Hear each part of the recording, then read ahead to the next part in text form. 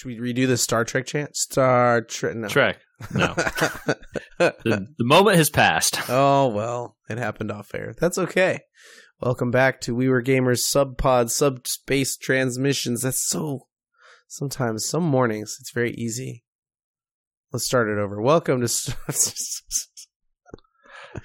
We Were Gamers. You are receiving the subspace transmission from us right now. This podcast that you are hearing. Mm-hmm. Flying into your ears like a Spore Hub drive. Oh my God. We've been watching some Star Trek Discovery. If you haven't watched it and you care about spoilers, you should watch along with us. We're not going very fast. It's like a couple episodes a month. Yeah. I think we're going to do 3 this particular episode. Okay. Or this particular podcast. Yeah. So 3 episodes. That's 4 through 6 we'll be covering here. 4 through 6. So the previous 2 pods, hopefully. If you somehow managed to tune into this one, go back. The first one is episode Subspace Transmission 8. And we did the first episode and like a bunch of notes on the series and what it looks like. And then in episode 9 was 1 and 2, or 2 and 3, sorry. Yeah, 2 and 3. And now we wanted to pick it up a little bit because this show kind of is very... much more narrative than maybe the previous versions of the show. Even something like Voyager, which kind of it mattered that they were traveling through the Delta Quadrant and stuff was happening to the ship that was permanent. Even that was episodic in a way, you know? Yeah, there's definitely... You could miss a couple of weeks of Voyager and still probably be all right. I feel like if you skipped an episode of this, you would just be very confused about what's going on. Absolutely, especially with... after episode 3, where they have the tardigrade on board, things sort of take a turn for extremely narrative. Whereas I thought maybe they were headed towards episodic there when they were like, okay, well, we got everything figured out, and I was like, okay, cool. So we're gonna like enter normal Trek here. And episode 4, even in specific, is very much like they could have put this anywhere in the timeline almost. Mm-hmm. Except that then the way it resolves sort of leaves you with no choice but to do all this other stuff that they then do in 5 and 6. Right. All right, so let's get into it. Episode 4 starts with the best title I may have seen ever in a show. The Butcher's Knife cares not for the lamb's cry. What a name. Which maybe is a better title for later in these 3 episodes. I was going to say that I think the next episode has my favorite title so far. Oh, okay. I didn't write that one down, so you're going to have to remind us when we get there. We kind of do these in order of each episode, and at the end of each episode, we talk about it a little bit. And then I think what we'll do is we'll motor through these real quick, and then we'll give some big updates to our opinions on the show at the end, probably, because there are some updates. Yes, there are. All right, let's slam through it. Looks like she gets a uniform, but she's got no insignia. I like that. They kind of just were like, she being Michael Burnham, gets a uniform. She's part of the crew, but she's not enlisted. She's just there. No insignia. They had to give her the uniform because the uniforms look cool. And they didn't want her walking around in the orange jumpsuit all the time. Yeah. But they couldn't give her a badge because, like I said, there's some updates to my opinions on the show, and one of them is the uniforms. Yeah. I started to get a longer look at them, and some of the parts make no sense. We could just do that. No, I put my notes. Nah. We'll do it later. But I just want to say, the episode moves along. She's sort of tasked with Michael Burnham is tasked with figuring out what's up with. They don't call it the tardigrade at this point, but no. Interestingly, she goes to the bridge. Saru is on her way there, and we find out that the things from the last episode are called threat ganglia, which are going to be an important part of the show for some reason, and I don't like that. That is yucky. Just because I don't like the look of it. I think it's extremely silly looking just in general. Yeah. Also, no species is going to name part of their own anatomy threat ganglia. Yeah. Ganglia are things that exist on cells and in anatomy. Okay, they could name it that. Sure. But they're not going to say like, oh, this is our threat ganglia. Ooh. Like, no, dude. I know you want to portray Saru as like this constantly, cowardly guy. But no. So dumb. The bridge is running a red alert simulation because they want to be able to jump with the spore drive, which we finally get the name of the spore drive here. They actually call it that, right? Yeah, the displacement activated spore drive spore hub drive. Spore drive for short. What? Why do you have to be displacement activated? I don't know. Okay. Does that mean that like only certain size ships can do it? Is that why the hull spins?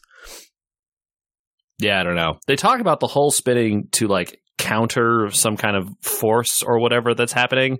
I thought that was actually pretty cool, like a interesting mechanical solution to like, oh, we've created this like somehow rotational energy and spinning this counteracts it so that we don't feel like shit inside. And that's like the only reason you would do that kind of stuff in engineering, right? It's like, oh, we spin the space stations in real space so that people inside pretend to have gravity. This is like a similar idea or something. I don't know. All right, so then we get into the real part. It looks cool. That's all I'm really into. We get into the real meat of the episode here. Lorca drags Burnham into his little shop of horrors. Which is like interesting. I kind of thought going into this that little shop of horrors was going to be like his secret lair or whatever. Yeah. But nope, no, just kidding. No, instead it's like, I've always been waiting for you, xenoanthropologist. Here, enjoy your new lab. Yeah. What? Okay. I noticed something here that I really like that I've never seen in Star Trek before, though. When they're walking to the lab, the lights aren't on in the hallway until they walk through the hallway. Mm-hmm. And on our previous discussions of things being kind of like submarine-like in a lot of senses on a lot of these ships, that would make a lot of sense, not using power somewhere it's not needed. Sure, yeah. I mean, the light, obviously the ship has, dilithium, whatever, blah, blah, blah, and I'm sure they can power a light bulb for as long as they want. But also, at some point, someone has to go replace that light bulb. Sure, okay. Well, leave LEDs last for 20 years or whatever. So yeah, leave it off. Leave it off. It's fine.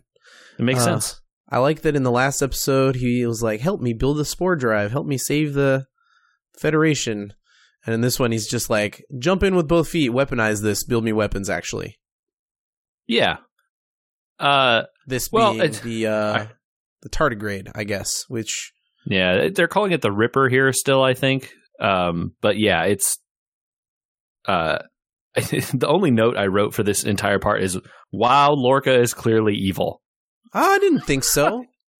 He's acting super shifty through these whole series of episodes. Okay, that later, episode 6 is kind of, maybe you're right, a little bit. At this point, though, I basically just got from him, he's like, hey, I don't care what this thing is. It clearly messed up some Klingons real good. I want it to mess up Klingons for me. Let's do war crimes. Like, that's kind of all I got. I was like, whoa, my dude, you're just talking about directly going into developing, like, murder robots. Let's, like, slow down. Yeah, I thought, I got a different vibe. I think Jason Isaacs is a great actor. Like, yeah, very clearly one of the most polished on the show in terms of his ability to act, slight emotions, very slight emotions. And in this one, I got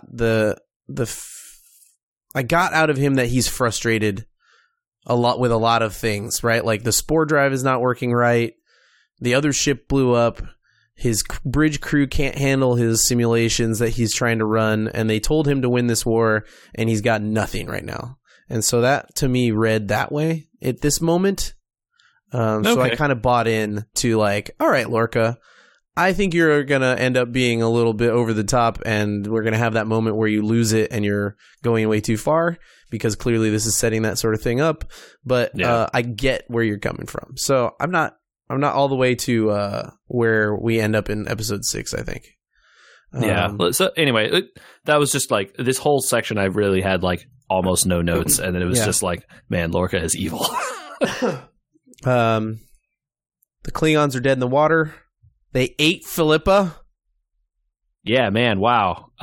They just kind of toss that out there as like you sure we're okay eating the human smooth brain? It's like, wait, what? Huh? Yeah. Klingons eat people? When did that happen?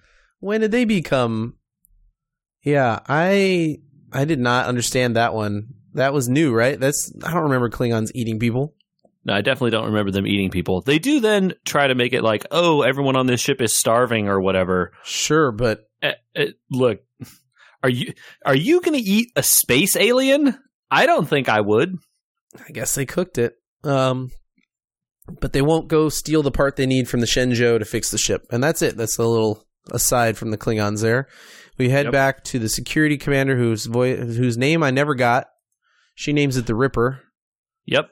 And then here's what I wrote for this part. Wow, this security lady is dumb as hell. She is very dumb, but she comes up with one of the great lines of this episode. Burnham says, the tardigrade can only be what it is, not what you want it to be. And she's trying to point out, like, I don't think this thing is like a weapon. I think it's just a giant like cow with really meat cleavery hands. And she says, Lorca doesn't care what you are, only what you can do.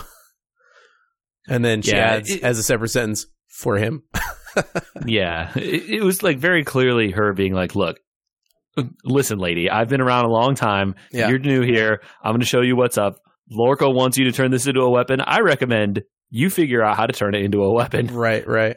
He says jump. You should say how high. He says jump. You should say like with how many other people, basically, right? She's like dragging everyone else along. We find out that Corvan 2, where the Federation gets 40% of their dilithium, which is new to me. I've never remembered that being a thing. Maybe in the later series, they've diversified their dilithium storage because of this problem. Like their dilithium portfolio has been enhanced later in the series or something, because wow. So no one apparently can get there somehow.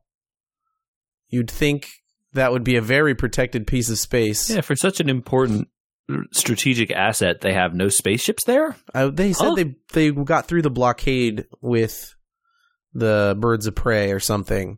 I would like to point out, space blockades don't work. You're going to have space, like Ender's Game amount of ships. Yeah, it doesn't. You can't do that, man. Space, you can go anywhere. There's a lot of it. It's very difficult to blockade space because you have to make a sphere around the sphere you want to protect. It's like 80 times more ships than you need to protect. Anyway, space blockades are dumb. Well, sorry, that's all I got. Space blockades are dumb. So is the and they don't work apparently. So is the Federation needs like some help setting their ships in the right places. And then we jump back to the Klingons. I don't really have any notes about jumping back to the Klingons as they try to like figure their stuff out. Other than that, I'm not digging something about the Klingon accent. Yeah. This guy is like, he's kind of mopey. Yeah, he's kind of mopey. It's like, oh, T'Kuvma is dead. Why do you guys not want to honor T'Kuvma? And we'll survive. We're Klingons. But there's some sort of digital affectation they've put over their voices to make them sound muffly or something. And I don't know. Or like they're trying to speak it through the prosthetics or something. It's very confusing. It's weird. I'm starting to miss my TNG Klingons. I know. I want someone to like yell about Stovokor and like so good. Get in a fight. Right? Exactly. I don't think they ate people. No. As far as I can tell, and never before have we talked about Klingons eating people. All right, so Black Alert is for jumping the spore drive. I wish that there was more uses for Black Alert than that, because Black Alert is awesome. The idea of Black Alert is cool. I'm in it. It's just the whole thing where they're just like Black Alert, and you're like, okay, all right. Couldn't they just say like engage the spore drive? They have to have a Black Alert for that. Well, so here's my question about Black Alert. They're going to be jumping into a war zone. Shouldn't they be at Red Alert? Yeah, man, certainly seems reasonable. They're going to jump in. And like they definitely, and it's not like they replace Red Alert with Black Alert, because later they jump in and Red Alert. Yeah, Red Alert. You're like, oh, okay. Well, like, is it just like DEFCON levels where you promote up and then you can go down one at a time or something? Personally, I think if my body could end up in a twisted mess just from doing it, I would rather that be Red Alert and we can go down to Black Alert for battle. Yeah, man. Lorca's catchphrase is "go," which I think is great considering his character. Yeah, he's very no nonsense here. Go. They don't make it though. Nope. He says collision is not an option as they try to fall into a star, which I thought was beautiful. It was very pretty. The like CG effects and stuff outside the ship looked cool. Yeah. Yeah, I think that this show spent a lot of time when you can see the ships, making them very pretty. I have a comment about the ships in a minute, but they can't seem to, let's see what, get the spore drive working right. So he plays, what does he do? He plays the recording? No, not quite yet, right? Oh, they escape from the star, right, by like getting the other normal engines back online, and they kind of pull away. And then they're trying to figure out how to get the spore drive to do better.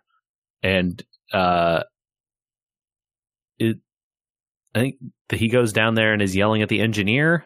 I think they're in the sick bay where we finally meet Dr. Culber for the first real amount of time, who's fixing Stamens' face. Oh, right, because in the jump, like, Stamens, like, face plants his, like, the motion or whatever makes him hit his face on the thing, so he's in there, right? Yeah. I didn't get any inkling of stuff that comes later here. They did a good job. Yeah. So Agreed. He plays those recordings, which kind of sets the crew on edge. Recordings of the colony getting attacked. And then, I'm sure you have comments about what the security chief does next. Wow, this lady is dumb. I wrote again. Well, was dumb. And her solution to was dumb. Her solution to figuring out what the tardigrade does or can do or whatever is let's shoot it. Let's let it go so well. After we saw what it did to everyone before, I have one gun. It killed 15 people on that other ship. And a knife. And a knife. And I'm going to anesthetize it or whatever. There are no words for how stupid this whole plan is. I just don't even have any idea what they were doing. It was clearly like they needed to write this character out really fast for some reason. They couldn't have had her die last episode when it would have made more sense. Well, I like that Lorca doesn't really blame Burnham for the death. No, because I think like that. Like by the end of this episode, actually, I think I was starting to come around on Lorca. Yeah, and then it went out the window by the time we got to episode 6. I don't know that it's out the window after episode 6. Okay. So they Klingons steal the dilithium processor from the Shenzhou. And then Volk again seems drama and sad, and there's drama. Because he's using human technology. Oh, no. Burnham figures out that the tardigrade eats spores. I want to know how the spores live in space. I have a lot of questions about the tardigrade in space and how the spores work and how they talk about the fungal network spores going throughout the sub-magic layer of transportation network or whatever. Uh-huh.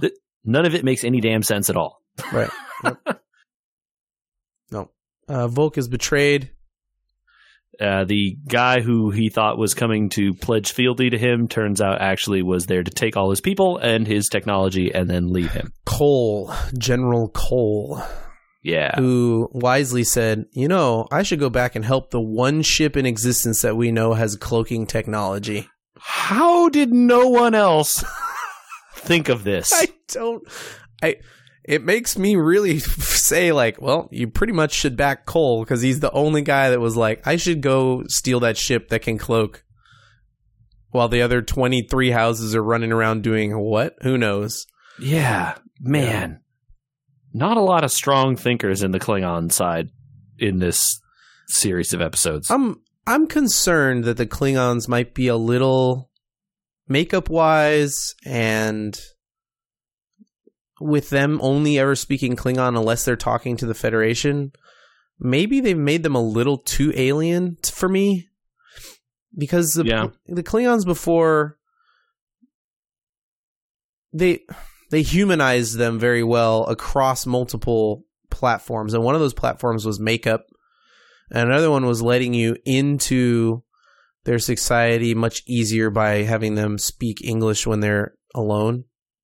Yeah. And that kind of, that gave you the whole like, yeah, man, Sto-vo-kor, I'm in for that. Versus this one where they say Sto-vo-kor and it's like, that they're in the middle of trying to get all these Klingon words out of their mouths. So I don't.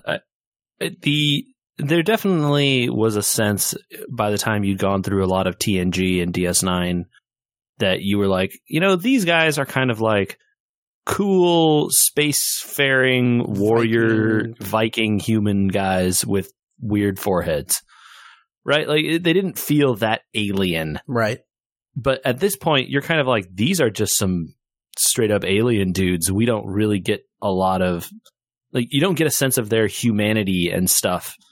Maybe until a little later. It's just really, really weird. I agree. It's a strange decision to do it this way. We finally get a working spore drive shot, which is pretty cool. Yay. Bam. Yeah, the ship like freaks out too. It like inverts and rolls on its axis in a way that seems not possible. It was pretty cool because they plugged the tardigrade into it. Yeah, so Burnham connects the dots that whatever this equipment they salvaged from the Glen was a way to essentially harness this animal to do this. Turn it into a supercomputer navigation somehow. System thing. I wish that we had gotten a better shot of the birds of prey here. Yeah. There's a lot of busy fighting happening, and most of it is just explosions, and I really couldn't get a good look at the birds of prey. I don't know if you have looked them up since then. No, they don't. I just saw them streak through the shot a couple times, and they looked like vaguely similar to the ones I remember, but I didn't like freeze frame and look at them. They look very similar in shape, but they look, again, kind of like those 2009 birds of prey with the like forward swept just wings and the one little engine on the back. It's kind of, I don't know what to think about them. Hopefully we'll get some better shots of them later, because it's kind of an important ship. And they definitely, the Federation mentions them being like around a lot. Mm-hmm. So I want to hope that we will see them more as the show goes on. All right, Georgiou twists the knife from beyond the grave and leaves Burnham family heirloom and says, "Oh, I imagine you have your own ship," and whatever in her little message. My note about this part is that they clearly don't have any courts in the future, because how would Philippa Georgiou's family allow their family heirloom from ancient Earth to go to the traitor who killed her? Maybe she doesn't have any family left. I suppose that must be the only reading then. I kind of read that as she took on captainhood in Starfleet and never had a family, and she was it, Okay. I like that better than what I was thinking. I was like, her kids are like, yeah, let's give this to the lady who killed our mom. I was like, whoa, what? Yeah. But actually, your reading makes way more sense. It's weird to me at the end of this episode, I was left with the feeling that there's like so much crew that we've seen on this ship over and over again that I don't know any of their names. Of the bridge officers, besides Saru and Lorca, I could not name a single person on the bridge of that ship. And we're supposed to be able to name at least the woman that has the like side thing on her head. I don't know. She's from another ship or something that Burnham said her name one time and never said it again. I don't know. It's weird. Yeah, it's bizarre, man. They've clearly tried to do the ensemble cast thing that they kind of had going in the Next Generation and DS9 and the other Star Trek shows. But they've done like a really terrible job of introducing you to the names of a lot of the cast. Yeah. Or it feels like it anyway. Yeah. I see their faces a lot. I just don't. Who are they? I don't know any of their names. I know Dr. Culber maybe. Right. I didn't know his name at this point in this show. I didn't know his get name him either, until like episode 6 or 5 or whichever the next one is. Yeah. Any thoughts on episode 4, or we shoot to episode 5 here? I kind of gave my thoughts here. I think, like I said up front, it felt almost, except for the part where like this is where they figure out the spore drive, it kind of felt like at the end of this episode, they could go off and have adventures. Yes. Right? Like they didn't need to continue the narrative beyond this, except that they did. They almost tricked me into thinking that at the beginning of episode 5 here, because, well, just get into it. Lorca, well... Yeah. I mean, so Burnham has a bad dream. She's sort of mentally connected to the tardigrade. But then we get to the meat of it. Lorca is in a meeting with a bunch of admirals. And we find out that the Discovery has been using the spore drive, jumping around all over the place. Yeah, getting stuff done. Getting war on. Yeah. And that's cool. And that could have been part of their, like, okay, well... that's what we're doing. If they didn't want to do a lot of the other things they want to do, it sounds like, with the whole like, well, we can't keep using the spore drive because it's going to kill the animal. And yeah, so like, kind of the at the jump off here in episode 5, I sort of thought this is where we would be by the end of this season. Right. Yeah. And like they completely ran around what I thought was going to happen here. Right. Yeah. There's the Starfleet's like, you can't be doing this. You're going off on your own. And getting things, he's like, I have to win the war my way and the whole thing. And they're like, this asset is too important and all this stuff. And, it's like, well, oh, okay. So like, they're just not going to show the adventures of the ship at all. The adventures are something else. Yeah. We're going to have serious meeting time. And like, yeah, it took to episode 3 to get our ship. Come on. Yeah. Give me some fun adventures before you go into like serious Federation meeting time mode. Yeah. So it is a serious meeting. They're making more spore drive ships. I noticed some more stuff about the uniforms here for later. Yeah. No, you can bring it up real quick if you got like a... shoulder pads. Yeah. Yeah. Yeah, I knew that was what you were going to say. Shoulder pads. Here we go. Yep. All right, so moving on. Yeah, we'll get to it. Lorca shoots a bunch of stuff in his eyes. Dear God. So I didn't know what this was at the time. Oh, okay. And like it didn't make. I didn't realize what it was. I thought he was doing drugs. Oh, okay. No, because she walks in. Admiral Cornwell walks in and says, "Get your eyes fixed." Right. So then I was like, "What?" Like I put it together by the time the events that unfold next happened, but I was like, I didn't get. It's like he's shooting up in the conference room. Like someone's gonna see you, dude. Like, do your like illegal space drugs in your eyes somewhere else, man. Yeah. I don't know. I guess I've been watching too much anime or something. Maybe. Lorca says out loud the thing that every Starfleet captain keeps inside. He says, "My ship, my way." I think you clearly pick up here on this scene that Lorca and the Admiral, whose name I have forgotten. Cornwall. Cornwall, thank you. That Lorca and Cornwall have like a history. Definitely. They came up together or something. Yeah. And she's like, hey, I'm speaking to you as a friend. Let's like rein it in. We can get this done. It's too important for us and too important for you to be acting like this. And then he's like, my ship, my way. You don't like it. Too bad. Yeah. The Admiral said I could. Right. I like that she doesn't leave Burnham off the list of like things like Starfleet's not just going to forget, Yes. Thank God. I was very worried they were going to do that and just be like, oh, you brought on Burnham. Okay, cool. Whatever. And she's like, yo, this is a dumb idea. You're sabotaging yourself. Like here, you're making other people into your enemy inside Starfleet. Like, don't do this. Right. You've taken the only mutineer in the history of 100 and whatever years of Starfleet and you're using them. And it's like, okay, cool. So this is going to be a thing. I like that. Yes. Hey, this is a bad look, my dude. Consider. All right. So the D7 shows up. Lorca's in a shuttle? Yeah. Unclear why the shuttle was either A, not at warp, or like, did it show up right next to the space base they were on? Yeah, where are they? How did the D7 get to them unnoticed? Nobody's long-range sensors picked it up? That's a lot of questions I have. Yeah, that one's a big question mark for me of like, I don't understand how this happened. But he gets abducted. Lorca gets abducted because the Klingons know that Lorca is on the shuttle somehow. Yep, a lot of questions here. Yeah. This whole thing, very strange. They know Lorca's on the shuttle somehow. They know Lorca's the captain of the Discovery. They know the Discovery is an important ship. They kind of mentioned that in the meeting, though. They're like, oh, the Klingons are kind of picking up on what you're doing. You need they're sort of figuring out Discovery is the ship. We need you to not, be so out there all the time. Right. And so, like, I could understand them knowing who Lorca is. Okay. I don't know how they know he's on that shuttle. I don't know where this shuttle is in relation to anything else, or how they find that shuttle. Yeah. And how that shuttle is out by itself, not in warp, not in between, defenses or whatever. One would hope that in the future we get actually there's a Klingon spy or something, and maybe there is, because in this episode we find out about one. So yeah. So I thought it was.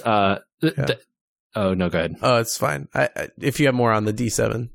No. Okay. It's like it was cool to see it show up, and then the next page of notes is just, oh no, it just goes on forever.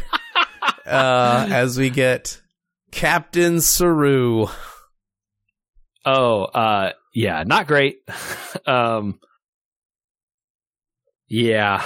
Actually, a lot of the rest of my notes from this part are about Lorca's side of this story. So I love Lorca's side of this story, but we'll get to Lorca's in just a second, because I think there's some great moments here with Saru that I don't want to gloss over. No One Listens to Burnham Part 2 occurs. It seems to be the theme of this story, where like Burnham has a ethical or justifiable concern. Everyone goes, "No, mutineer, I won't listen to you." And then her concern turns out to be right. Right, yeah. So we get Saru not listening to Burnham again. And then Saru, concerned that he can't manage Burnham's non-faith in him or something. She hasn't done anything. I don't understand. She's not even enlisted, so it doesn't matter what she says to him. Gives Saru maybe my favorite moment in the show so far, where he says, "Computer, list the most decorated captains in Starfleet history." God. Oh my God. This scene was excruciating. I jumped up. I said, yeah. I watched this and I'm like, he's having a pity session on my screen. I don't need this. On his own, to the computer of the ship. Okay. List the qualities in a good captain and tell me that I'm good, please. I'm so sad. I wrote them down. Bravery, compassion, tactical brilliance, self-sacrifice, and intelligence. Those are the captain's. Those are the qualities of a captain. So Saru decides that he's going to... Hold on. Before we go past this too far, did you look at the list of captains? I did. So I took a picture of it. It was Robert April, which is the captain of the Enterprise currently. Previous to Pike. So Pike is already the captain of the Enterprise as of Pike Discovery. is on that list also. Yeah, which I thought was awesome, actually. So Robert April, Jonathan Archer, Matt Decker. From Enterprise. Yeah. Matt Decker, who I don't know who that is. Was in. He must just be from original series then, because the timeline would only make sense that like original series era people would be on this list. Yeah, I'm pretty sure he's mentioned in later shows, and he's on the original series, and he's the captain of the USS Constellation. I looked that part up, and the Constellation being the predecessor to the Enterprise, right? And that is mentioned in the original series at some point, I think. Right. So I believe he was killed in whatever episode of Star Trek he's in, the original series. Sounds right. And then it's Philippa Georgiou and Captain Pike. Captain Pike. That's the part that I was like, awesome. So awesome that they like knew at this point they needed to like get Pike references going. Yeah. But the rest of this scene was oh my God, it's excruciating, so and I sad. wanted to fast forward. Yeah. It's like watching someone have like an emo breakdown, and you're just like, my dude, this is. I don't think we can suspect. You are defeating yourself here. We cannot expect more from Saru. That's all I have to say. Yeah. Harry Mudd. We cut back to this part, and you hear the titular line of this episode. Choose your pain. Yes. Which is the name of this episode, by the way. Yep.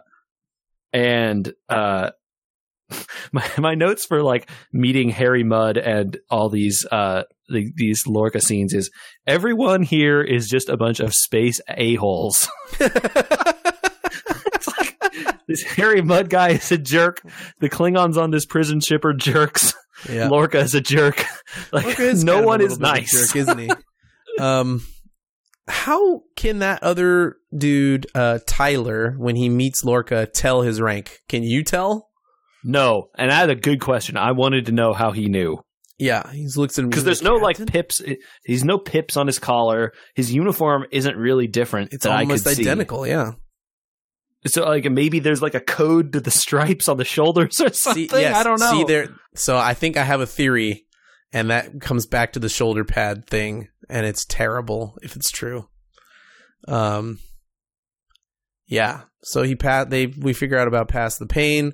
We jump back to Burnham in the candlestick in the library. No, Burnham's with Stamens and and they're trying to what's her name? Tilly, yes. They're trying to figure out how to use the tardigrade without using the tardigrade because they're killing the tardigrade. Right, and you can see Burnham is I think later in this scene she is gently feeding it, trying to nurse it back to health as it's clearly deteriorating. And we get the Star Trek, the first F-bomb in Star Trek, maybe? Is it? Yeah, probably, huh? I don't think there would have been one before because everything else was on TV. Yeah. And then they say it again. Yeah. Saru loses his shit. Later through parts of this episode, actually, a bunch of non-Star Trek vernacular starts sneaking in. Oh, you should point that out because I missed that. Later. We'll get to it.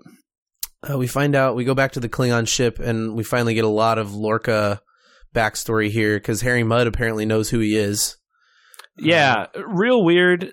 At this time, I guess I didn't realize that. I thought it was a fun guest character. I didn't think he was going to be a more continuing part of the show. Mm-hmm.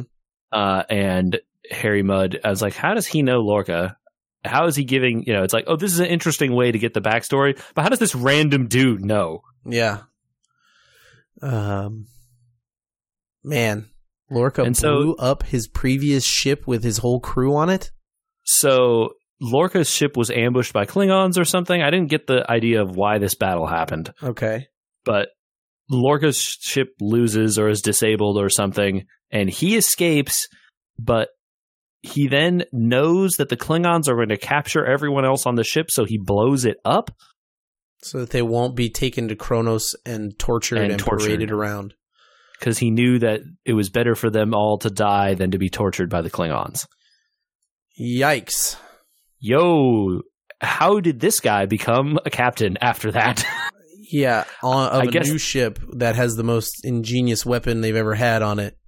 I guess the implication here is that maybe that's not what Lorca told other people. It sounds like it, as we get to episode 6 later, that maybe people don't quite understand what happened there.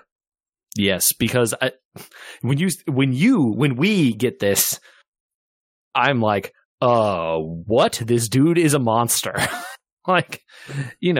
Say whatever you want about, whether you think living in torture is great or not. It's probably really bad. Yeah. I don't think you, the captain, get to choose to kill everyone on your ship. If they want to make that choice for themselves to commit seppuku or whatever, go for it, I guess. Yeah, maybe. Yeah, man. That's a tough one. I want more details on that one later. That is a moral choice and not an easy one. Saru starts to go a little overboard, but the tardigrade says no more and turns into a little ball. drops a bunch of water on the ground. Lorca escapes with Tyler. Hold on, sorry. We got to talk about the tardigrade for like another half second. Oh, yeah. They mentioned that it went into some kind of like stasis or whatever. They give it a name that I couldn't ever actually hear. Bio something. Fully what the name was. It's like suspended animation or something.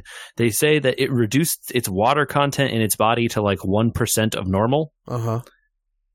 Which then later in this episode we can talk about again because there's some stuff that doesn't make sense still. Yeah. Anyway, back to Lorca. It might also be sentient, they said, which is... Like, the doctor starts saying like, hey, I think this thing might be sentient. I can't be a part of this anymore. Y'all are like trying to kill it. Right. Lorca escapes with Lieutenant Tyler. Disruptors. We missed the part earlier where they're torturing, where the captain of this prison vessel or whatever is torturing Lorca, right? Right. With the bright lights, where I figured out what was going on with his eyes. Yeah, he's very sensitive to light. Mm-hmm. And I wrote down that in this case there are 4 lights. I didn't even notice that. Yeah, there were 4 there. There were 4 lights? Yep. Good for them. I wrote that down. Nice job. Yeah, and then, you go through, Lorca learns that guy Harry Mudd is a spy. Right, and that the other guy is, like, been doing things with the captain, maybe? Yeah, definitely. Not maybe. Okay, like, it's not clear, like, him. What kind of things they've been doing, but yeah, I mean, it's implied that, he's her side piece or whatever. Adult things. Yeah. And so Lorca and this other guy whose name I also still didn't have at this point, finally put the ruse to the Klingons of like, oh no, I'm down and injured. Let's do the prison escape thing where like you have exactly as many guards as we have people in this cell and none of you choose to use your guns. Right. Those guns they upped the ante on disruptors a little bit, huh? Wow, man. They can bounce now. And the people just like poof and they're gone. Yeah. It's not like you shoot someone and they get hurt unless you like very lightly graze them in a way that the makeup can handle. Otherwise, they just poof. Well, the Klingon disruptor has always kind of been a poof if it hits you center mass. But yeah, remember? I just feel like I remember a lot more cases of people being shot and just having like bloody wounds on their side and kind of being like falling over. It's all over the place on that one because sometimes phasers are bloody and I don't. Yeah, you're right. That's true. And if more science here, like, hey, if these actually are like somehow light beams that hurt you, it would cauterize immediately because it's light, sure, and hot. Anyway, whatever. So they stage this escape, and the captain comes back to find her boyfriend or whatever, and he starts beating the crap out of her. Holy cow, dude! And she eventually realizes that she's a Klingon and he's just some dude. Yeah, Lorca does not abandon Tyler, and so like I was starting to come around on him here. It's like, oh, right, he's coming back to get his people. He's making up for the bad things he did in the past. I see. I like him. His thing. Yeah. Okay. He's definitely like that moment where he in the ship. I think he says when they're escaping in this little raider or whatever they call them, he says, "Your eyes are messed up from that battle, huh?" And he's like, "Yeah, man, you choose your own pain, Right. So he's saying that, and then he mentions that his pain helps him remember. Right. So I guess maybe Lorca is a deeper well than he lets on, which is very Picard-like, right? Like in front of his crew.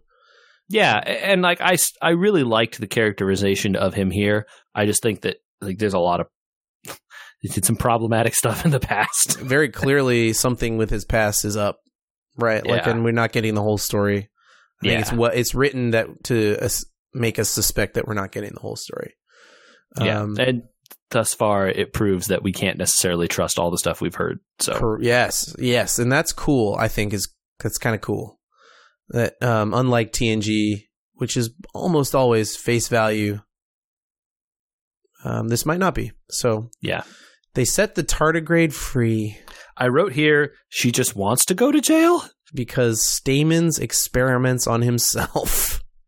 Yeah. So this is the part where I mentioned the like weird vernacular stuff starts creeping in. Okay. After he gets like spore high or whatever, that you hear the from the captain. He's like, okay, we've got Lorca back. Let's go. Saru, who has clearly decided he doesn't give a crap about the tardigrade, is just like, we're jumping now. Are we ready? And then you hear like from engineering, the drive will work. Yeah. We like are that. able to jump is the quote. I wrote that down because I was like, right. I should remember this quote in case they don't immediately say who injected themselves with the stuff. Yeah, I also was worried about them not saying that because obviously they showed Chekhov's injector earlier in the thing, right? Right. It's like, something's going to happen with this thing. And so, I figured, they had kind of hinted that maybe Michael was going to do it earlier because you see Michael having that freak out vision or whatever at some point earlier. Yeah, they did hint that she would do it, right? Yeah. And she's the one who's been protecting the tardigrade, kind of, so it would have made sense.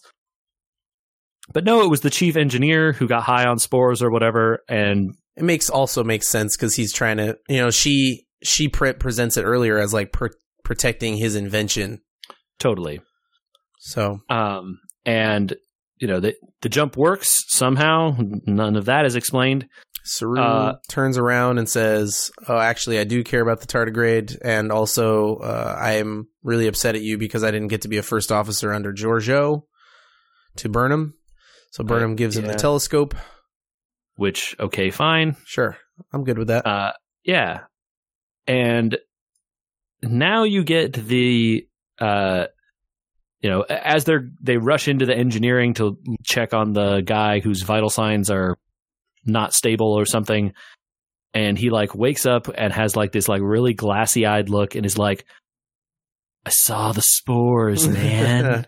Well, and that's just the beginning there, because then at the very end we find out that he and Dr. Culber are an item, which you kind of picked up maybe during this episode when they were arguing about the tardigrade, and he says at the end, "Oh, you would have left me if I kept experimenting on it." Yeah, like, okay, I kind of picked up on that a little bit.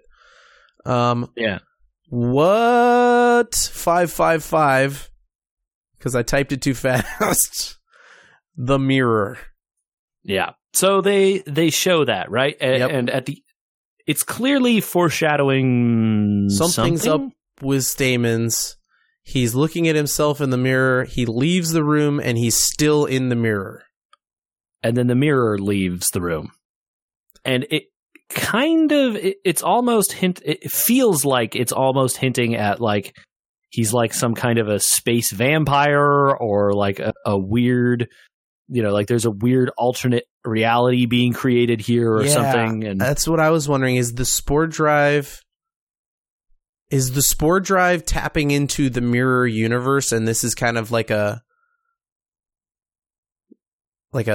foreshadowing or like a hint that they're like, actually the spore drive isn't moving you around, it's like moving you through realities. Yeah, so there's a lot of questions here. At the end, it's a cool, like, ooh, cool, look at this stinger. But they don't do much with it in episode 6, at least. Did you have any other comments about the end of 5 here? No, I think I'm good on 5. Yeah. I think that was kind of my thing, too. It's Burnham just wants to go to jail, though. She releases the thing that's known as strategic asset. Well, Captain Saru made the call because he was still acting captain, so that's not her fault. I know. I think also probably Saru didn't mean for her to release it.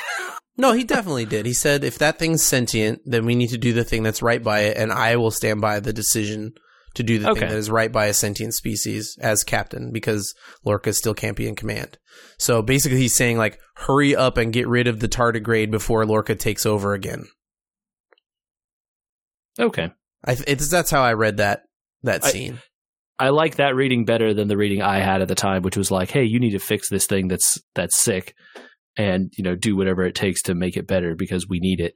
And then Burnham being like, well, the right thing to do is release it, and then doing it. And it just makes her look like, I want to go to jail again. Okay. I could see how you could do it both ways. I like your reading better, so I'm going to choose to believe that's what was intended. All right.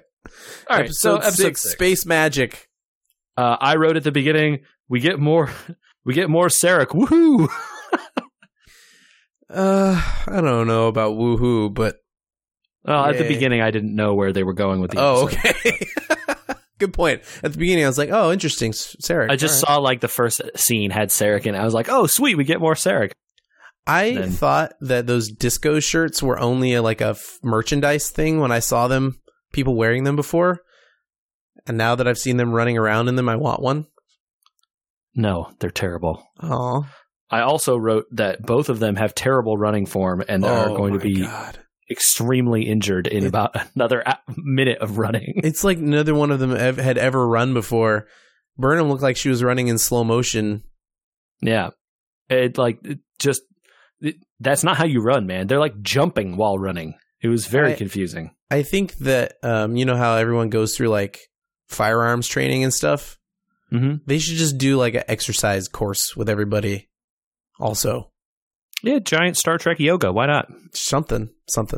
But they got that giant cargo bay. They're not using it. They also apparently have holodecks.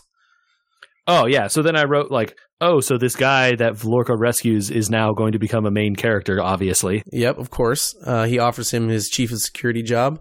Which I guess was conveniently free after the last episode. I guess that's 2 episodes ago, but still. Oh, well. Yeah, hey, holodeck seems anachronistic. Am I wrong? Yeah, and you know, the way they kind of make it seem they don't move around a ton. They definitely have the like mirrors and stuff. Yeah. But yeah, you're right. It seems like very like I don't know that they should have had it here.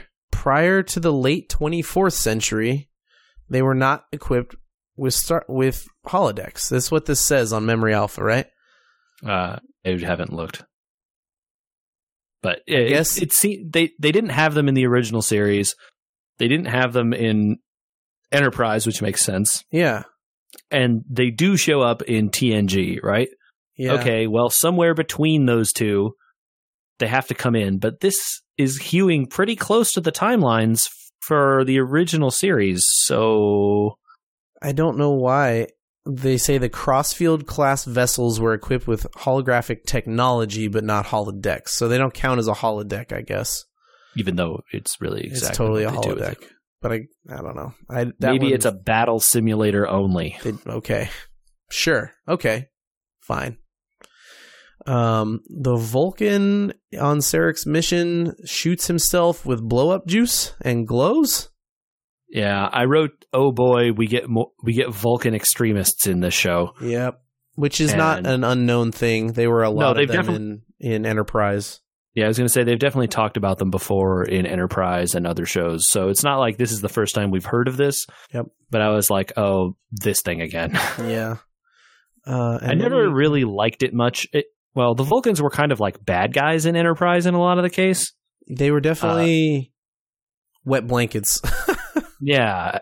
And here, this guy just sort of seemed like, okay, you get Sarek is off to do some stuff that he's not all the way on the level with this dude, like right off the bat, right? Right. Because he's like, let me do the diplomacy. You just sit back there and drive. What's the mission? The mission is for you to be quiet. Yeah, exactly. The logic here is for you to shut up. But yeah, and then it's like, okay, so this is they have to have a reason to put Sarek in danger to make the rest of this episode go. I guess this is the way you do it. It sucks. I would rather just have them be attacked by Klingons or something. Yeah, or just, yeah. Ugh. And then we have to go through the psychic Katra again with Sarek and Space Burnham magic being psychically connected because they share the same life force. But we do get an interesting addition or clarification on Michael Burnham's history, which is something I was confused about. In the first or second episode, you see the mind meld with Burnham, and she's on the ground, and we thought that was when Sarek rescued her from the colony. The colony, and it turns out it was not. It was Vulcan extremists that blew her up. Yeah. So that actually made me way happier with Michael's backstory, figuring that out. Yes. Because at the time I was like, why was Sarek on this random human colony rescuing random kids? How does all this fit together? Where about Michael's parents? What about a whole lot of things?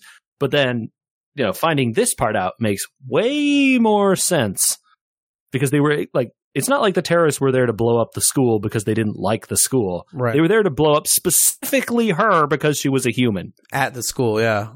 Yeah.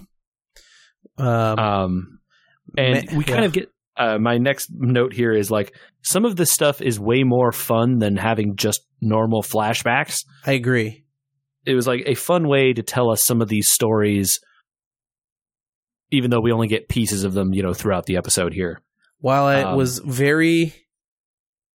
it puts me very out of sorts to have this new Vulcan across space mind connection thing that is like, I don't understand how that could ever possibly work, especially considering it's not in any of the later shows and like, doesn't seem very feasible, but man, you finally get some interesting stuff out of Sarek and the Vulcans. Not that there wasn't... And that was the thing that I was happy about with it, but like the space magic part of it was like, okay, really, let's just... You want to tell some cool stories, we have to get inside the Vulcans' heads to do it. Okay, this is a way to do it, but man... Speaking of getting inside of heads, something is in Stamens' head. Yeah, he's clearly losing his shit. He talks about how things are groovy, and more like weird vernacular slipping in here. He mentions about how stuff is very cool. Yeah, these are all kinds of things that like they would never say in a Star Trek. Well, it's also something that very clearly Stamens has never said either. Yeah, it was all pretty strange to me. It was strange because I think it was meant to be strange. Lorca mentions like he's a little bit out of... It's like Stamens is appearing a little out of sorts. And as Stamens continues to say things like cool and groovy and like, yeah, this is great. Yeah. And you're like, this is not the Stamens that has been around for 5 episodes. Like, he's very sour most of the time. And now all of a sudden he's like you said, he's high on mushrooms still. Yeah. I literally wrote like, they turned the chief into a stoner. Yeah, he's totally... And this is where Jason Isaacs, for me, really sells that he's a great actor, as he is just the background of this little exchange that is happening. You can see his face get continually more worried. Yeah. And like even on Michael, you can see during the scene, Michael's like, what the hell's going on? Like, she's like looking back and forth between him and Lorca, like, what? Lorca's like, I'm getting what I want, but something's wrong here the whole time. And then comes up with one of the greatest lines in the show so far: rules are for admirals. Which is great. Great. Okay, Lorca. We get Burnham's mind meld machine. Magic. More space magic. We need to enhance the space magic. Give her a better magic spell book. Yeah, they stick her on a shuttle with Tyler, and Lorca says, bring them back, and then whispers, when I say them, I mean Burnham. I don't give a rat about anybody else. And like, he then says, or don't come back yourself. Yeah. It's like, dang, dude. Something's does he have like a crush on Michael or something? No, what's going on? There's something up with it. Like, he's got a plan. Very clearly he has a plan, right? I don't know that it's clear. Okay, when we get to the end of this, there's something up that he's doing, right? Yes. And it starts with Tyler. He's like making Tyler his right-hand guy after he rescues him from a ship, right?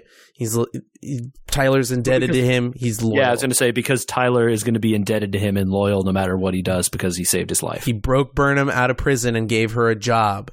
She's now indebted and loyal. Saru, for some reason, despite kind of thinking like Lorca is a little bit off the end, is very loyal. Like something's up with the crew that he's building or something. But that's not to detract from the mind battle that we get with with Sarek and Burnham. I thought it was like I mentioned before that it was really interesting that this was more interesting than having a flashback, right? Because you see Michael talk about, his last thoughts are about how I failed him and I'm making him sad in his last moments here and all this stuff. Yeah. And, then as the space magic goes on, you kind of learn a little more about what's actually going on here. Yeah. Tyler mentions, hey, I've been near death, and near death, you don't think about your people that failed you. You think about the people you let down. Right. And so then it's like, then you see the whole scene about what had actually happened. The Vulcan science guy's like, actually, we're only going to let one of your two humanish type people in, her or Spock. I thought that is an amazing twist in writing because of how bad and ashamed he must feel for having chosen Spock, and then for Spock, well, then Spock to turn around and basically like stab his dad in the back unknowingly. Here's the difference. I think there's a difference here in timelines because in 2009 Star Trek, Spock is denied entry to the Vulcan Science Academy. And I looked this up, and I think in the regular timeline, he goes through the Vulcan Science Academy, and when accepted to the Expeditionary Force, says, "Nah, I'm gonna go Star Trek with Starfleet." I think that's what's going on here. So I think they talk about him going through the Science Academy, but then deny. The idea is that guy was the head of the Expeditionary Force, saying you can have either Michael or Spock. Yeah, and then Spock says, "Hey, my sister went to Starfleet. I'm going to Starfleet." Right, that's kind of how it goes. Or, well, we don't know why, but essentially, Spock then chooses Starfleet and crushes his dad's dreams. Oh, man, he must feel so bad. Yeah. You know what I mean? They used his kids against him, he chose, and then, And he even tells us, like, you're asking me to make an impossible choice, which is, a very human thing at this point, right? Vulcan's supposed to be all about logic or whatever. Yeah. And they're making him make the human choice to choose between your two children. It's just like, literally the impossible thing that no parent can ever do, right? Yeah, it is interesting to see earlier Star Treks when they definitely tackle the like volcanism head on, and the cracks haven't shown up yet. Yeah, Vulcans and humans become an intertwined, almost symbiotic species when it comes to the later series. Yeah. Because of their becoming, Sarek starts to understand what it really means to unlock Vulcan potential later on as in TNG and beyond. And it is dependent on humans, and it's cool to see it start here. And I wonder if they really do add to Spock's character quite a bit by having Burnham educate you on some of Spock's early decisions. Yeah, I hope so. And we get a thing here where so Burnham has her revelation. She's able to wake, or Sarek allows her into his mind, I guess, and he's able to wake up and hit the button or whatever, and they save him. Yay. And so then she confronts him in the medical bay and is like, "Hey, Dad, you want to talk about what just happened, or do you want to be weird and distant and make it awkward?" Yeah. And Sarek, of course, chooses to make it awkward. And instead of pressing him, gives him a good, like, "Okay, fine, Dad, I'm going to leave. I know we're going to end up having this conversation later. And unlike you, I'm not going to be a dick about it and force me to have this conversation." I know, now. Right? It was later. It's funny that she just flips the switch and she's like, "No, you know what? You raised me. I'm human. I'm not calling you Sarek anymore. Get over it." Yeah, I thought it was good. Yeah, that's a cool moment. We kind of glossed over, so maybe we should go back to Lorca and Admiral Cornwell have some time together on the ship while all that stuff is happening. Yeah, so Lorca and Cornwell clearly have history together, and it becomes, she comes and sees him and is like, "Hey, again, what are you doing? You're launching this like rescue mission off into nowhere without approval. We told you not to be using the spore drive all over the place. What are you doing, man? Like, hey, I'm coming to you as a friend here. Let's bring it in." And then he's like, "Well, if we're friends, let's talk like friends. Here's whiskey." And from whiskey, let's get in bed, apparently. Yes. So, they made it seem like maybe that wasn't the first time they had done that either. Clearly. So, they're very clearly either ex-lovers or something here. And there's a little unceremonious end to their time together as they are. I think it's interesting to bring up the part, before even that, where is Lorca, when you see the end resolution of this scene, right? And you go back and look at the earlier part, was Lorca doing all of this to kind of just like allay her fears? Yeah, I think definitely he's just trying to get her off his ship. That makes Lorca like really cold-blooded and like kind of evil. He's acting in some really like manipulative and really just not good ways here. So he's definitely, she calls him out. And so this is where we don't have backstory, and it's starting to show that maybe we don't know or see everything, because maybe she knew him differently than we have ever gotten to see him. And to her, he's acting new or different. And so to us, it's kind of like, well, he doesn't seem like he's changed since the show started. So I don't know what she's all concerned about. But since they have this connection, obviously she sees that he, like she says, you've lied on all your evaluations. You found a way to trick them into what they want to hear. You're not all right, and I'm going to pull your ship. Yeah. The part I had here was like, what? Do Starfleet's doctors all just like really suck? Like, are there psych evals in the future just as bad as the ones we have currently, where they haven't like improved the science of telling when people are very obviously lying to you? I don't know, but I just feel like Lorca, his whole character thus far, he hasn't been hiding that he's been crazy, and not even crazy. That's crazy. That's an unfair way to say it, but like, he's not like he's hiding what his intentions are a lot of the time. I feel like it's pretty obvious. How has no one in Starfleet seen him do this stuff and been like, maybe he isn't up on the level here? But see, I don't get that. I don't get that he's not on the level as much. Maybe he isn't. Maybe you're right, and you're seeing something deeper into his character. Maybe I'm wrong. I don't know. But it definitely seems like she says, basically, I've got a better beat on you than anybody else, right? Like, right. Like, they're creating tension I with totally her specifically. I totally believe that she sees that he's lying. That part I totally believe. It's just I don't see how everyone else doesn't see it.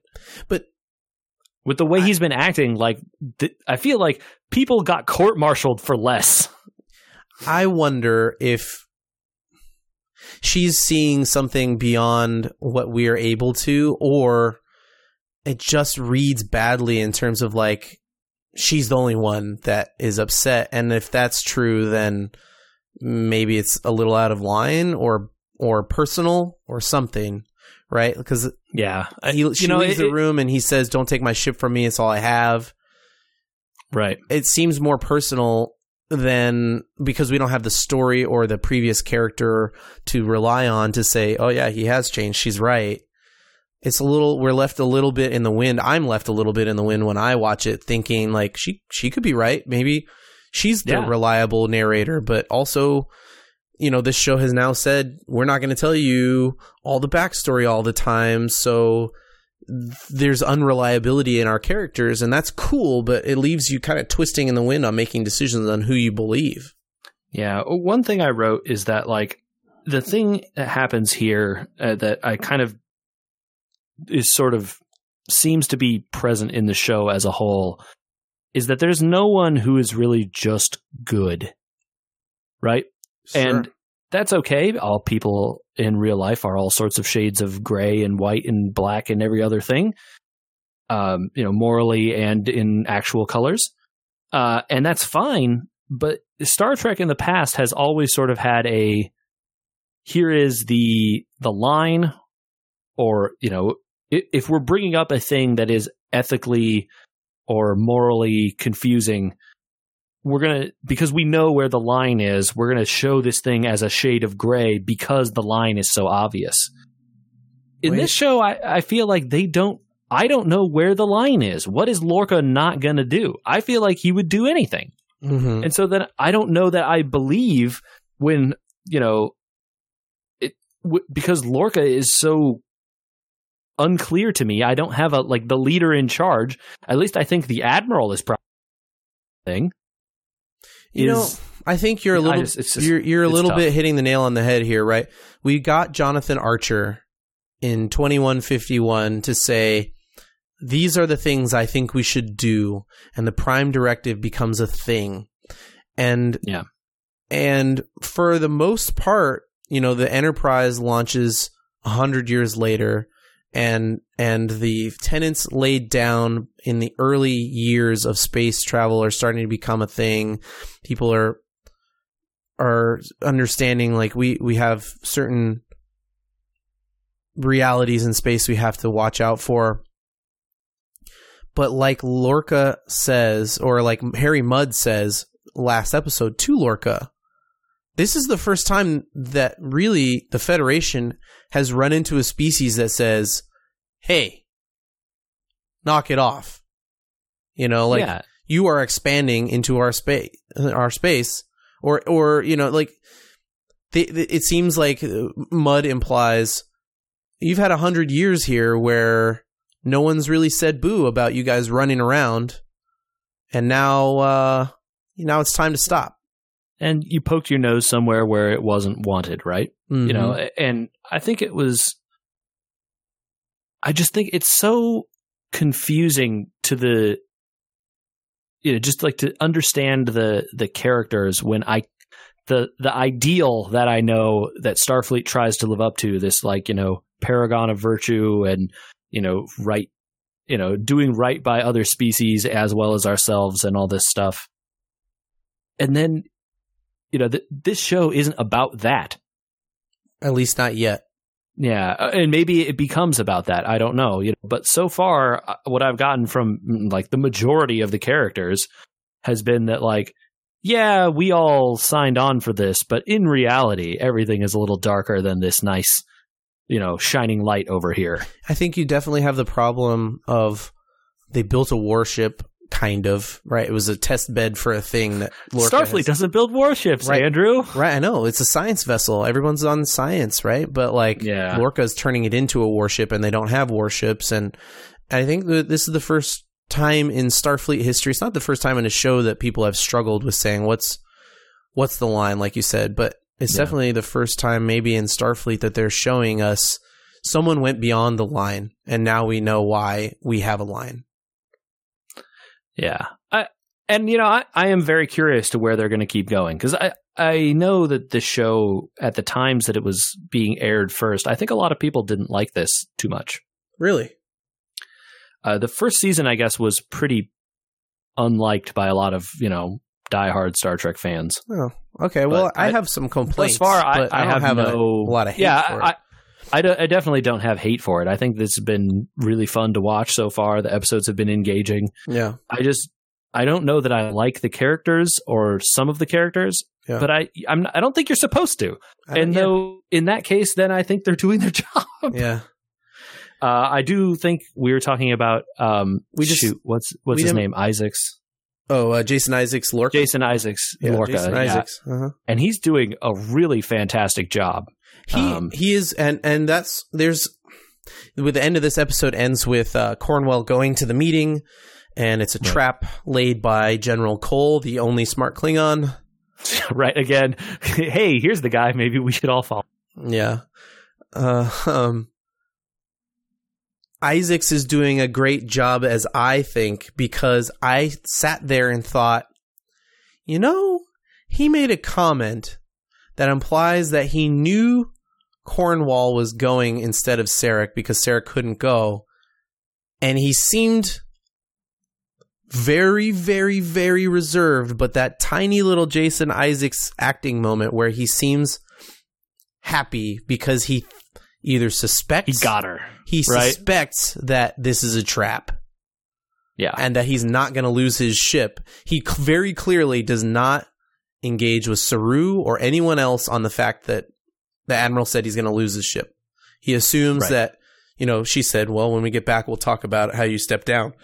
Well, good. And I'm not going to tell anybody that I'm stepping down because, frankly, I think you're going to go to this meeting. You're not going to come back. Oops, it looks like she never came back.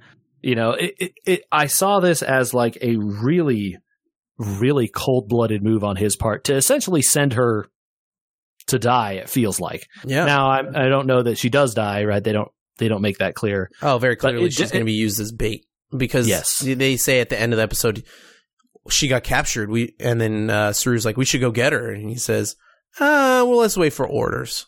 Regulations. And like, I just don't know how Saru doesn't just immediately go, you're lying? This is the first time you've ever said anything about regulations. Oh, he does. He totally does. He says, sir, we normally just do this and ask for forgiveness later. He's like, yeah, but like she's too important. We don't want to like set off a problem here. So there's definitely like that is cold-blooded, right? Yeah, that moment right there. This moment at the end kind of turned me on. I was starting to believe Lorca's like trying to do good, in the way the makeup for the things that he did bad on his other ship. Nope. Now I feel like he's probably real evil or something. Like at the end of this, it's like, dude, he literally just sent that admiral to what he thought would be her death. I definitely see what you're saying, and it makes me wonder about like why he's building the crew the way he's building the crew. Like he commissions Burnham to the bridge at the end of this. He's got Tyler. He's built the crew, and Stamens is kind of on board with him now because he's all high on mushrooms. There's a thing he's doing here. The Captain Lorca is doing here behind the scenes that until that moment at the end where maybe you start to see like, oh, that's ugly. That's an ugly choice. That I don't know why you made that. Up to that moment, I was thinking Jason Isaacs is doing a great job making me think like, I think this guy is way beyond, but I can't help but like him. Yeah. Yeah. I still almost kind of like him. No. Almost. Almost. I think I agree with you up to the point where like he clearly then seduces the Admiral and sends her to her death. Like, yeah, that definitely is beyond the pale. I don't know how in a very like self-serving way where he's like, oh, she's causing problems for me. Guess I have to kill her. Oh, she chose to kill herself. Haha. Like, I didn't encourage this. I absolutely do not think he would have like killed her or anything. I just think I don't know, dude. So you see that he's carrying the phaser around all the time, and they kind of. I feel like they're trying to portray this as like he has like PTSD or something from his time on that ship or something. And okay, but it leaves me the thought of like, if Saru came and said to him, "Hey, the Admiral told me you were going to step down," would he have shot him? Yeah, I don't know. I doubt it. I think he would have. I don't know. At this point now, I just don't know what to believe about it. So I'll be interested to see where it goes. Yeah, it's cool. I'm still digging it. Like I said, I really am enjoying Jason Isaacs' acting. Yeah, and Michael Burnham is really good. I actually wrote at the end, so Michael Burnham now is free to have emotions. Dude, she just unloads on Tyler. And then I was like, she's like Data who just put the emotion chip in. Oh my god, right? At the end, it's like, this is like a bad Data. She sits down in the cafeteria for a guy she spent 30-40 minutes on a shuttle with one time, and it's just like, hi, these are all the problems I've ever had in my life. My dad hates me, and I have all these issues in my life, and I love you, baby. I don't know, I'm hungry, so I'm tired. What's going on? I'm gonna have this green tea now. Hi, how are you? Let me shake your hand. He's like, I don't know how to talk to you now. No, it's cool. It's cool that she seems to have like gotten a hall pass from this thing that was holding her back. Amanda had told her mother had told her, don't forget that you're a human being because otherwise you won't grow. Yeah. So I hope we get more of her character now that she's sort of been freed from this. Well, she's going to be on the bridge, so I'll know at least 2 people's name on the bridge now. Yay! We got a couple names. 3 if Lorca's there. When Saru was in charge, he said a couple of people's names so fast. Oh, yeah. And they're not characters outside the bridge, so I have no idea who they are. I remember that. It's the girl with the thing on her face, and then the girl at the helm. Yeah. And the robot. He said the name of all 3 of those people. But they're not characters outside the bridge, so... And never know who they are. Yeah, exactly. I don't know. I just want to wrap up talking about uniforms, and then if you have any other comments. I think we've hit all my comments, so uniforms, let's go. Those collars are dumb. Wow, they're dumb. I look from afar. Like, for some reason, earlier in this show, I feel like we got the uniform shots mostly from afar. And I was like, these look all right. That was my takeaway a couple episodes ago. Was like, these look all right. I feel like when you first get the shots, like they're backed out enough that you don't notice the little flappy thing. Yeah. And the zipper being off center. Yeah. Why is the zipper off center? Because they have the little flappy thing. I don't... Yeah. The flap makes no sense. You're in space. Even I could live with the off-center zipper because it's the future. Yeah, sure. And like future clothes have to look cool and off-center zippers are cool. And those red uniforms you like are off-center. Yeah, the original series Star Trek ones have the off-center thing so that they can like flap it over to make a I don't know what. But so I could have lived with that. Uh-huh. What is this little flappy neck collar partial thing? What is this? It's terrible. It's really bad. And then underneath it, there's like a fold that like folds in under it that covers the top of the zipper or something. Yep. It would take forever to get into that in the morning. Even if you figured out a way to get into it quickly, you would never be able to take it off without someone helping you. It's terrible. It's like trying to tie a tie while you're looking down at it. This is a very like male-centric problem, I guess. But like if you've ever tried to tie a tie without looking in the mirror, it's very hard. I think it is. And I feel like you're going to be doing this every day, except that you can't see the collar and the flappy thing and wherever it connects under there. Right. And the zipper. Oh, my God. Let's talk about shoulders. Okay. So it appears that they have blue as the main uniform thing, silver if you're science or not on the bridge, and then gold for everyone else, which is already a problem. We've talked about that before. How does anyone know who a captain is? What do you do? Like, what? I don't know that you're an engineer by looking at you, right? Like, that's a problem, which is... Very helpfully, the doctor wears white, so you know who he is. The doctor wears white. Okay. Hooray. You know one person. And then we get that meeting with the admirals, and you start to notice the tiny differences in uniforms. Like Tilly, the cadet, has 3 stripes, but everyone else has 4 stripes. And the shoulder pads for people that are not the captain, they don't have any leafing.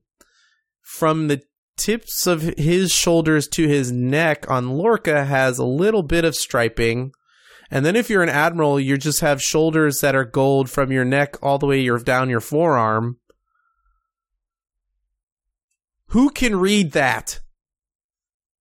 Clearly, they have a lot of time in Starfleet Academy to teach them all these subtle cues so that when they're on a battlefield or out exploring space, they could very quickly identify who is what by zooming into their shoulders and reading the complex series of signs that happen to be there that indicate that they're a 1-star versus a 3-star admiral.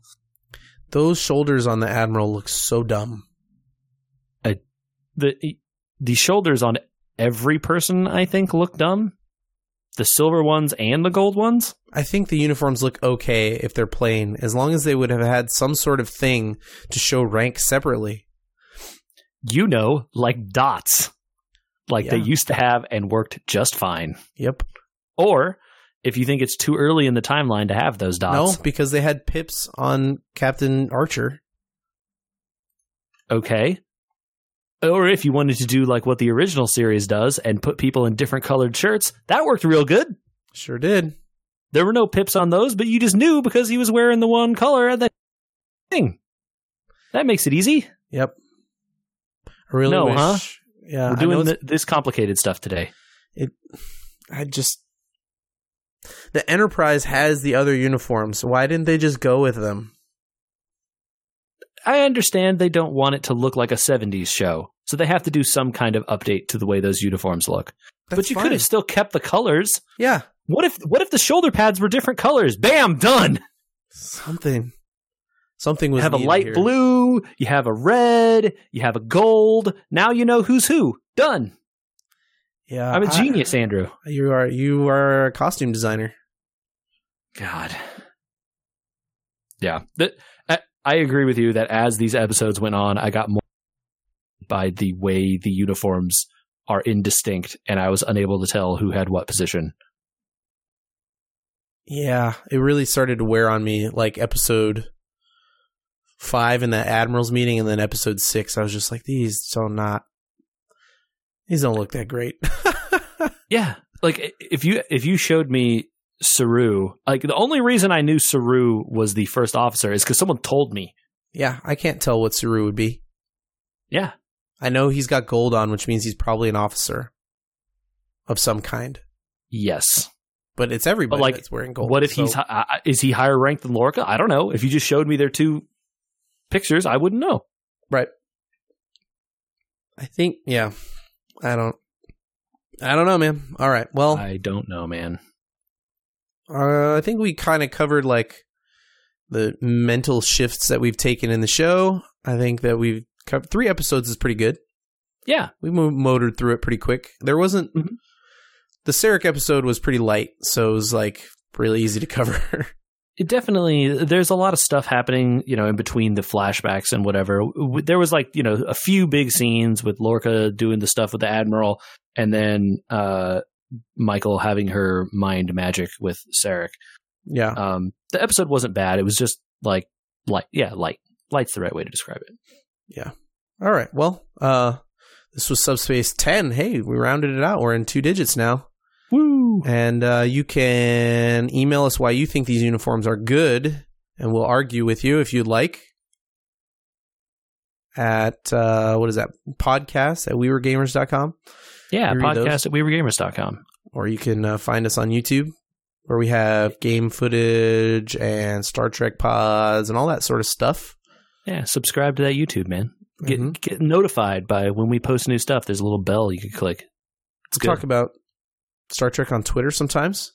You can follow us there. And we'll be back next episode with 3 more, I think, at least. Yeah. Let us know how you feel about these, the pace here. I feel like this pace is pretty good. I liked it. All right, man. Well, back into the Trekverse. Yeah. Oh, man. Now I want to watch Spider-Man again. I just got it. It's on Blu-ray on my counter.